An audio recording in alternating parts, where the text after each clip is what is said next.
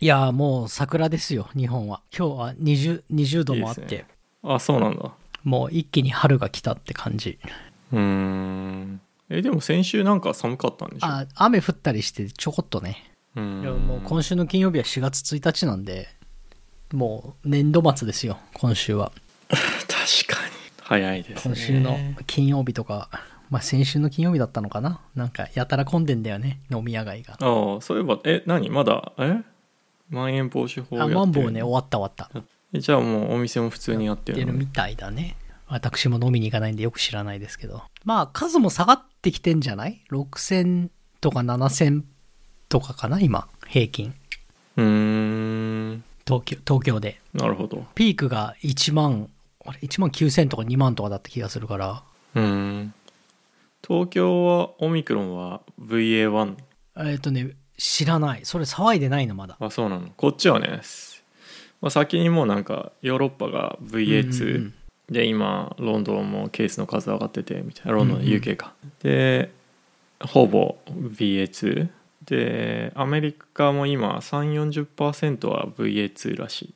でもなんかさ、いっぺんに今ひっくり返ってないんでしょ VA1 を。だからデルタの時みたいにとかオミクロンの時みたいに、オミクロンの VA1 かの時みたいにわーってこうほぼ新しいその新種が優勢にはなっていないみたいな。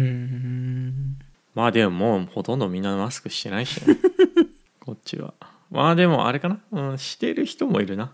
かたくらに最後までする人は絶対いそうだよね、もう。スーパーとかに昨日久しぶりにホールフーズに行ったんだけど、まあホールフーズの中では結構してるな。BA2 って意外に東京も今 20% ぐらいなんだって。あ、そうなんだ。2月の頭に東京で1人目だったって言ってたから、そうか。まあ、2ヶ月かけて 20% になったから、なんかだから急な逆転じゃないんだよね、これって。さすがに。まあでもやっぱりワクチンとか、特に日本の場合はアメリカよりワクチン接種率高いから、もう3回目のワクチン接種率アメリカ上回ったらしいよ。まあでも今こっちは50歳以上4回目、あと5歳未満のワクチン。やっとアプローバルされたんだ。いやまだされてないと思うけど、蹴られたんじゃなかったっけ？その話、蹴られた。されてないはずですまだ。でもその話はまだ継続的に進んでいる。で昨日カイザーの先生が、ニュースで話してたけど、まあ基本的には毎年ワクチン打つような感じになっていくっていうフルショット、インフルエンザ、フルショットと一緒。いやもう早く混ぜてくれと1回で、ね、済むように、俺2月の17日に3回目打ったんだけど、半年って8月なのね、もうなんかさ、4回目打たないでその10月のインフルエンザのワクチンでもういっぺんに1本打ちたい。お願いだから確かに。いやまだ全然収束してないけどみんなの気分は若干収束モード。そうだよね、もうさすがにバーンアウトだよね。もう結構もう疲れてきちゃってるから、結構もうなんだろう、クラブに行きましたとか、まあなんだろう、あと友達はサウスバイサウスウエストに行ったね。おお、すごいね。インパーソンコンファレンスなんてもう一番ハードルが高いやつじゃん、それって。ようやくすごい楽しかったみたいで、すぐクラスターになるやつだよね、それ。でもねかかってないしね、帰ってきたけど、まああったんだろうけどね。いや俺2月にその打ったって言ったじゃん。だからさ、できれば今かかりたいんだよね、一番免疫がある時に確かに。でそれでまたさらにダメージは低くて、得られる防御力がもう一回リフレッシュされるっていう防御耐性が防御力獲得のデルタはでかいけどダメージはちっちゃい。これからもう夏じゃん、あと3ヶ月で。だ夏とかさすがに日本もさどっか行けるようになったからさ、どっか行きたいわけですよ。夏休みの前にもうコロナ済ましときたいんだよねどうなんだろうね、夏。でもその時にはまたさ新しいあれが出てきたりとかしてるかもしれないから、今獲得した免疫力がその時使えるかどうかって、保証はないので。岸田さんがさまたうん帰ってきたら強制隔離しなきゃいけないとか。一応ね僕ね夏1ヶ月帰るチケットも買ってあるんで。早くもう入国した方がいいよ、法律が変わる前に。うん違う、早いからね。はい、はい明日からもホテルう隔離。全員1週間ホテル隔離みたいな。いやでもエアラインは大変ですね。今だってねウクライナロシアもあって飛行機あれ今飛行機ロシア上空飛んでないでしょ。飛んでないアラスカの上飛んでってるよ。ロンドン行くのに16時間かかってるみたいわあそれは大変。な。なんだっけな、どっかのエアラインはねシアトル経由で行くとか言ってたよ。カーゴだったかな。もうシアトルもアラスカも大して変わんないじゃん、あっちの方向に行くっていう意味では。だからまあそもそもアラスカのアンカレッジ空港ってめちゃくちゃ混んでんだよね。だから、まあ多分金いっぱい取られるしあそこ通ると、だからもうちょっと安いシアトル空港とかいいんじゃねえかみたいな。いやだからねちょっと落ち着くまでには。でもまあちょっと8月は、帰る予定。1ヶ月ぐらい日本にいる予定。いいじゃないですか。だってもう全然帰ってないからまあね、コロナ始まってから帰ってきたいんだよね。そうそうそろそろまこっちゃんもそろそろアメリカに。俺は去年行こうと思ってさ。そうだよね。12月じゃない？そうそう、飛行機券のクレジットが残ってんですよ。あれ、なんか多分使わないとさもう消えるみたいな。いやでもなんかユナイテッドのねクレジット僕も結構人質に取られてたんだけど、2023年の1月ぐらいまで使えるっていう感じになったから、有効期限はそこそこ長いよ。わかんない。だよね。アメリカンのはね、全然そうじゃないと思う。1年以内に使えとか言ってた気がする。それは無理だよな。わかんないけど。かつねなんかね僕2020年のステータスがプラチナムだったのね。マイルのステータスね。それねそうなぜかねそのままキープしてくれてるユナイテッド。いや今年までじゃない？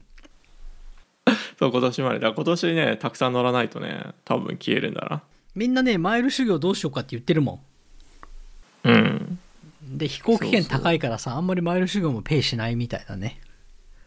でもねなんかユナイテッドってねマイルじゃなくてね使った金額なのよ。全部じゃない？あとねなんかね2つあってねミートしなきゃいけない、マイルとその金額じゃない？でちょっと待って。PQP ってのがあってそれが何か知ってる俺がなんかやっぱおかしいね。プレミアムクオリファイングポイントでしょそれ。知ってます？そうこれ確かね金額ですよ。でこれシナリオが2つあって、そのステータス維持するためのプレミアムクオリファイングフライトを24回と PQP が9000もしくは PQP を1万すればいいらしい。だから飛行機券だけでさ結構プラチナムでもさ 1万ドルとか使わなきゃいけないわけでしょ多分。そういうこと。まあ、ないな今年1万ドルも乗らないな。そうだね。出張ないと乗らないねそれは。まあ SFO 羽田を、4.5 往復すれば1万は余裕でいくけど、確かでも PQP もなんかサーチャージとかいろいろ込まないんだよね。ベースフェアだけなんだよね。だからまあ多分 4.5 回じゃ無理だ。まあ要は普通の人間だったら無理で、無理です。ビジネス乗らないとダメなんで、ビジネスとか無理です。っていう。まあでもとりあえず維持してくれてるので、今年はラウンジが入れるっていう。今年は入れます。来年は多分無理です。俺もなんか調べてないけど無理だよ。でなんかアメリカンはね金がないからね、最後にね去年お前ダメだっただろみたいな、今ここで$1000払えば継続させてやるぞみたいな、なんだろう、インアップパーチスっていうの、アップセルっていうの最後来るんですよなんかやらしいねまあ今年はちょっとステータス最後の旨味を得るために8月は帰りたいです。そういえばね、話変わりますけど、行きました。行きました。見てきました。はい、Mac スタジオとね、スタジオと、あとスタジオディスプレイをね見てきたよ。どうだった？買った？買いませんよ。Mac スタジオはねでかかった。家に Mac mini あるけど Mac mini 2台重ねたらこのでかさになるのかなって思うぐらいでかかった。でスタジオディスプレイはねって感じだった。まこっちゃんも言ってたけどね、やっぱスタジオディスプレイのね下にね Mac スタジオ入んないじゃないですか。あれ場所取るからね、あれはでかいなと。俺はモニターのオーダーをキャンセルしたんですよ。 LINE で伝えたように。バージでコテンパンに書かれたし、だからカメラがやっぱり全然ハードウェア的には iPad とか iPhone と同じハードウェアが入ってる割には全然綺麗に映らないんだよね、ズームとかの。で、なんかソフトウェアのバグだ、ソフトウェアのバグじゃないとかなんかいろいろみんなブツブツ言ってんだけど、アップルだってバカじゃないからさ、そんなさ、ローンチの時にさ、そんなにちょっとバグはあるかもしれないけどさ、そんなにずれたもの出さないと思うんだよね。飛躍的に良くならないと思って、そうしたら意味ないなと思って、俺なんかイメージこのモニター買えばもうなんかズームが一発で済むと思ったんだよね。スピーカーもマイクも全部ついてんじゃん。だから欲しかったんだけど、そのカメラ問題とインプットが1個しかないんだよね。だから俺今モニターを机に1個しか置かないっていう主義なんでマルチインプットが必要なんですよ。何？周辺機器をつなぐためにってこと？普通のモニターだったらさ、HDMI とかさ USB-C とか、ディスプレイポートとかさ選べるわけよ。テレビみたいにインプット。分かった。オッケー。じゃああれね、僕の場合スイッチとあとパソコンをスイッチや HDMI でモニターにつなげて、そう。Mac はサンダーボルトでつながってる。でモニターはサンダーボルトしかないの。だからもう Mac つなげたら他に何もつなげられないので、モニターの後ろ行ってケーブルを差し替えればいいんだろうけど、なんかそのこれはちょっとスイッチャーみたいの買えばいいんだろうけど、本当に物理的にできるんだけど、なんていうの、3万円のデルのモニターでもさ、普通インプット 3,4 個ぐらいついてるのにさ、だから、それもできないから結局そうすると机に2つモニター置かなきゃいけないし、それもめんどくさいなと思って、なんかキャンセルしました。それで久々になんかアップルのプロダクトがレビューが悪くってキャンセルしたなと思って。じゃあもうスタジオを買うしかないんじゃないですかね。どうしようかね。でスタジオはね、なんかいろいろねやっぱあったんですよ。そうなんだ。叩かれた理由が1個は、ネジがないの。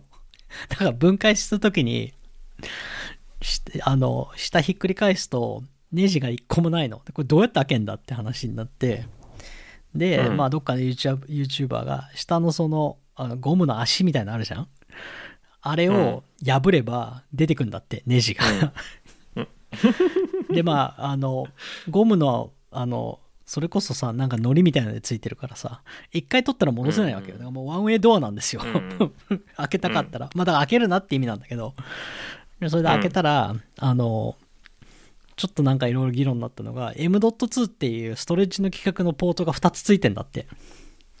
でこれ2つついてるからさ、普通になんか Amazon で M.2 の SSD を買ってさくっつけりゃいいんじゃねみたいな言ったらそれやったらできなかったんだってで Apple は何のために2つも置いてんだみたいな。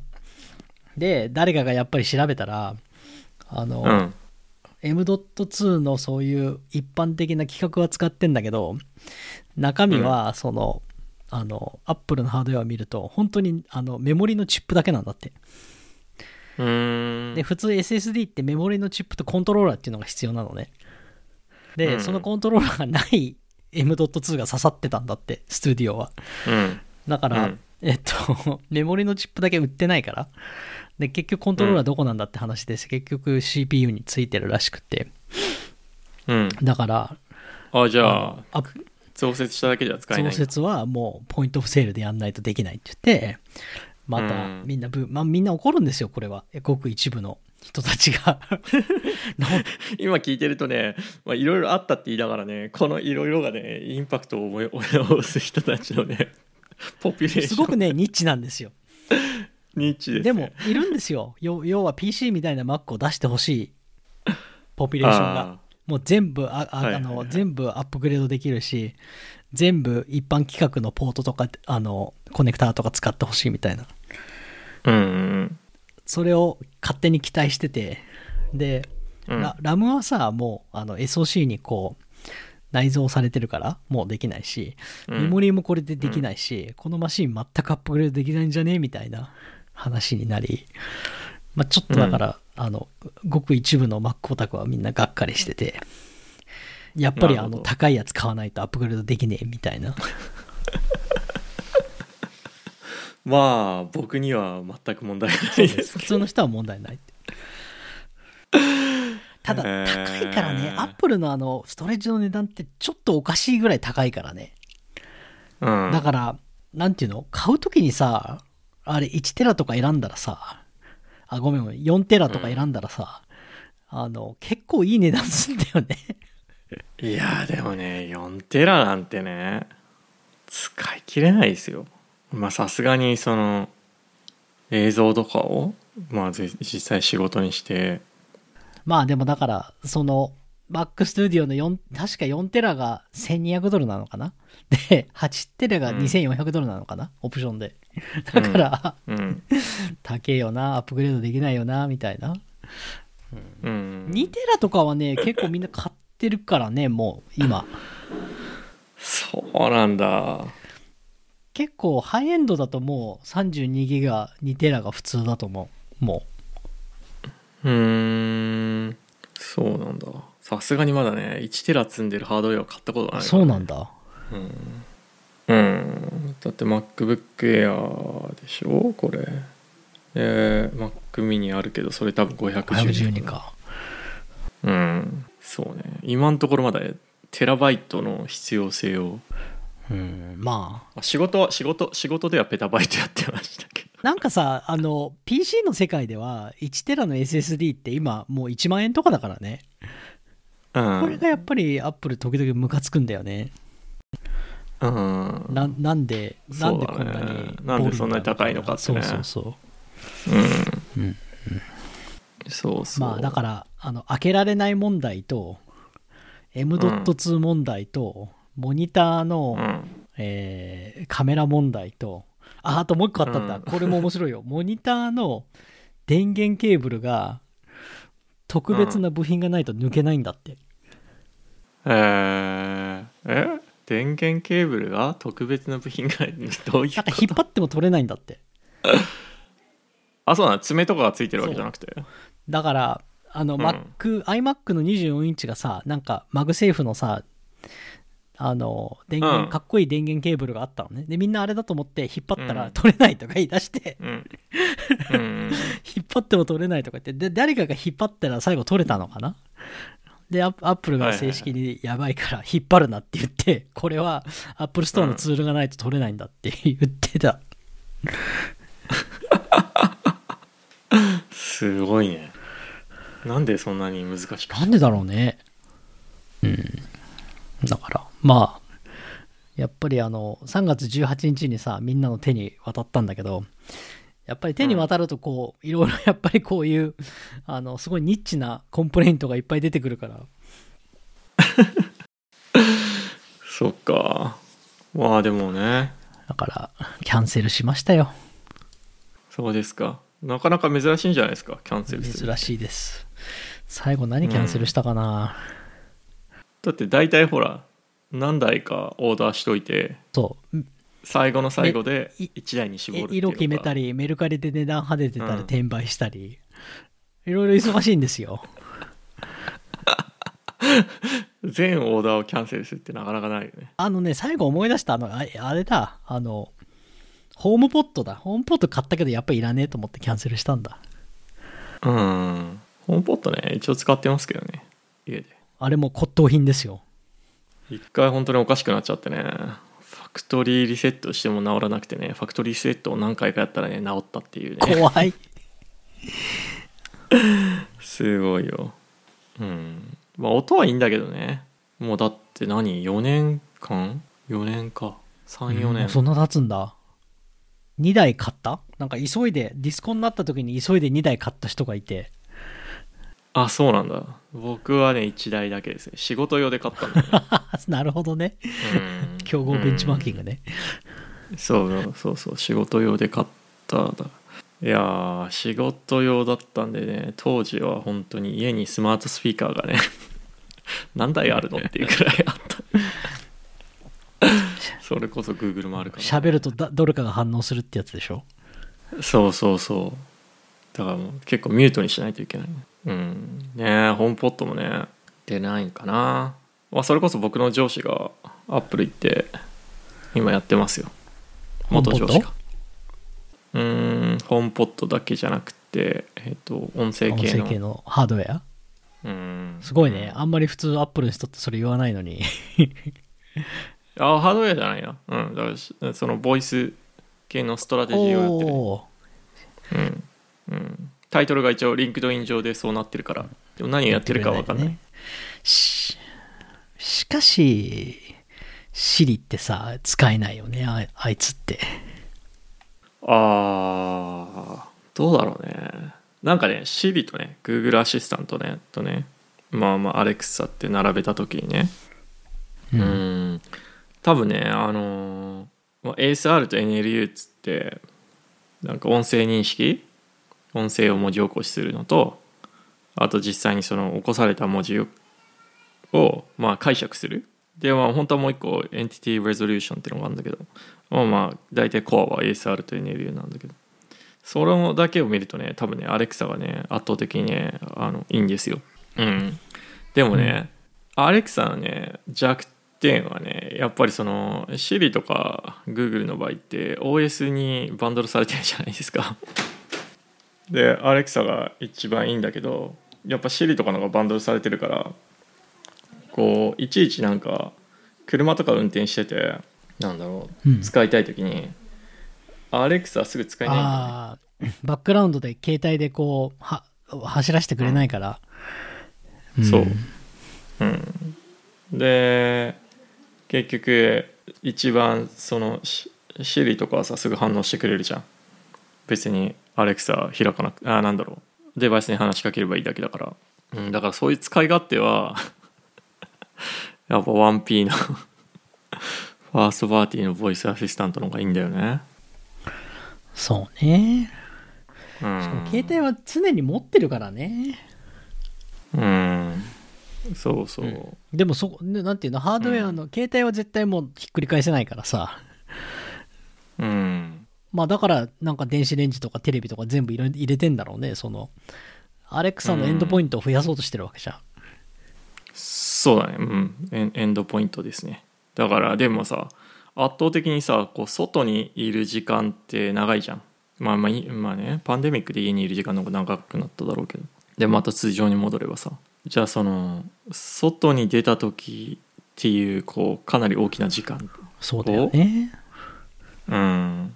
そこに対するさこう打ち手がさ、なんだよね、そこがデータが全く入ってこないんだよね。そうだから今だからこう新しいデバイスを出してももうすでにさ自分たちで獲得してる陣地にさどんどんさ新しいデバイスを送り込んでるだけだからでもそれでもしないとみんな家でも携帯使っちゃうからね。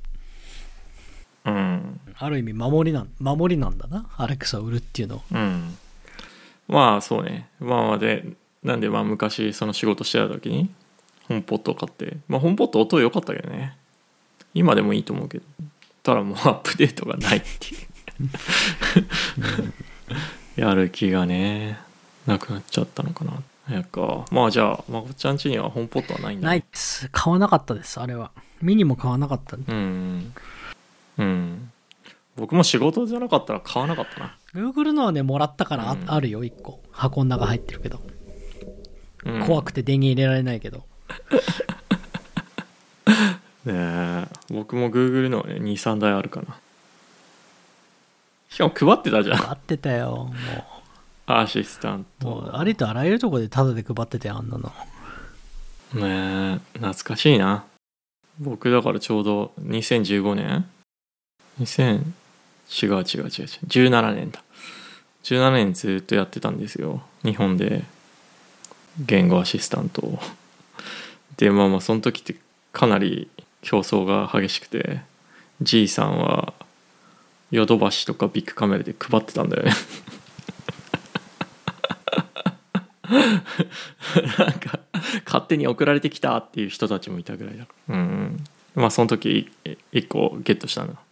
その時はさ本気で携帯の次はアシスタントだとっていうかホームのスピーカーだと思ってたからね 1,2 年ぐらい。あそこのエンドポイントは意味がなかったって今は思ってるだろうけど、まあ意味がなかったかどうかわかんないけど、いや意味はあったと思う。意味はあるけどごめんメジャーにならなかったって。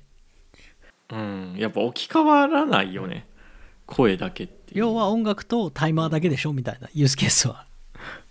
やっぱりね。まあいいんですよ、そういう外れもあるんですよたまには。そうですね。まあじゃあ今年の浮いた予算を何に使うんですか？何に使うかね。わかんない。まあいやでもだってこの間の発表が良すぎたから、次出てくるのってだから、Mac mini の M2 買うか、まあモニターも買わなかったし、とうとう変な Mac Pro の M1 を買うかじゃない？両極端じゃない？身の丈に合ってんだったら Mac mini だけど、もう完全にロマンで、とりあえず欲しかったから買っちゃったみたいな。なるほどね。いやまあとりあえずでもApple Store に行って実物見た方がいいよ。大きいっていうのは聞いたのと、あと後ろが意外に穴開いてんじゃんいっぱい。だから後ろがやっぱダサいって。まあ壁につけるんでね。そんなにまあでも見てみるとやっぱりねノートパソコンより静かだって言ってたね。あと本当に買って使ってる人が。だから冷却性能は多分ノートパソコンを上回ってんだろうね。それスタジオね。そうスタジオね。そうあとねモニターの中にファンが入ってるらし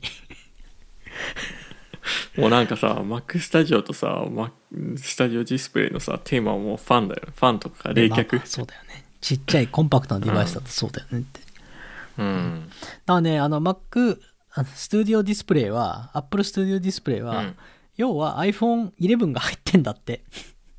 要は iPhone11 とまあチップが入ってるからね。もう全部入ってんだって。メモリーまでそれこそラムが64ギガ入ってんだ。ごめん、ストレージが64ギガ入ってんだって。モニターはだから 5K のモニター、昔の iMac のモニターに iPhone11 をくっつけたみたいなもんなんだって、あれは。なるほど。本当は入ってる iPhone11 が iOS 走らせれば別に Apple TV 的なものにもなるわけですよ、モニターは。そんなこと絶対しないけど、それだけメモリーとCPU はあるんだよね、もうすでに。まあじゃあカメラがねちゃんとしてればよかったね。なんでなんだろうね。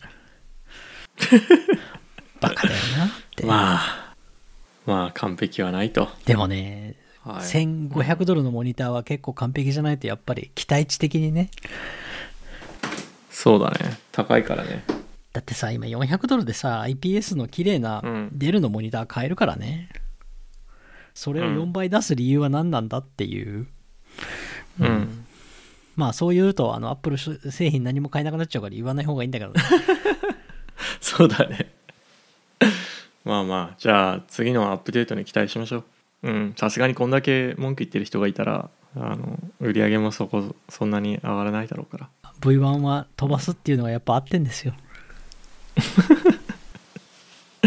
はい、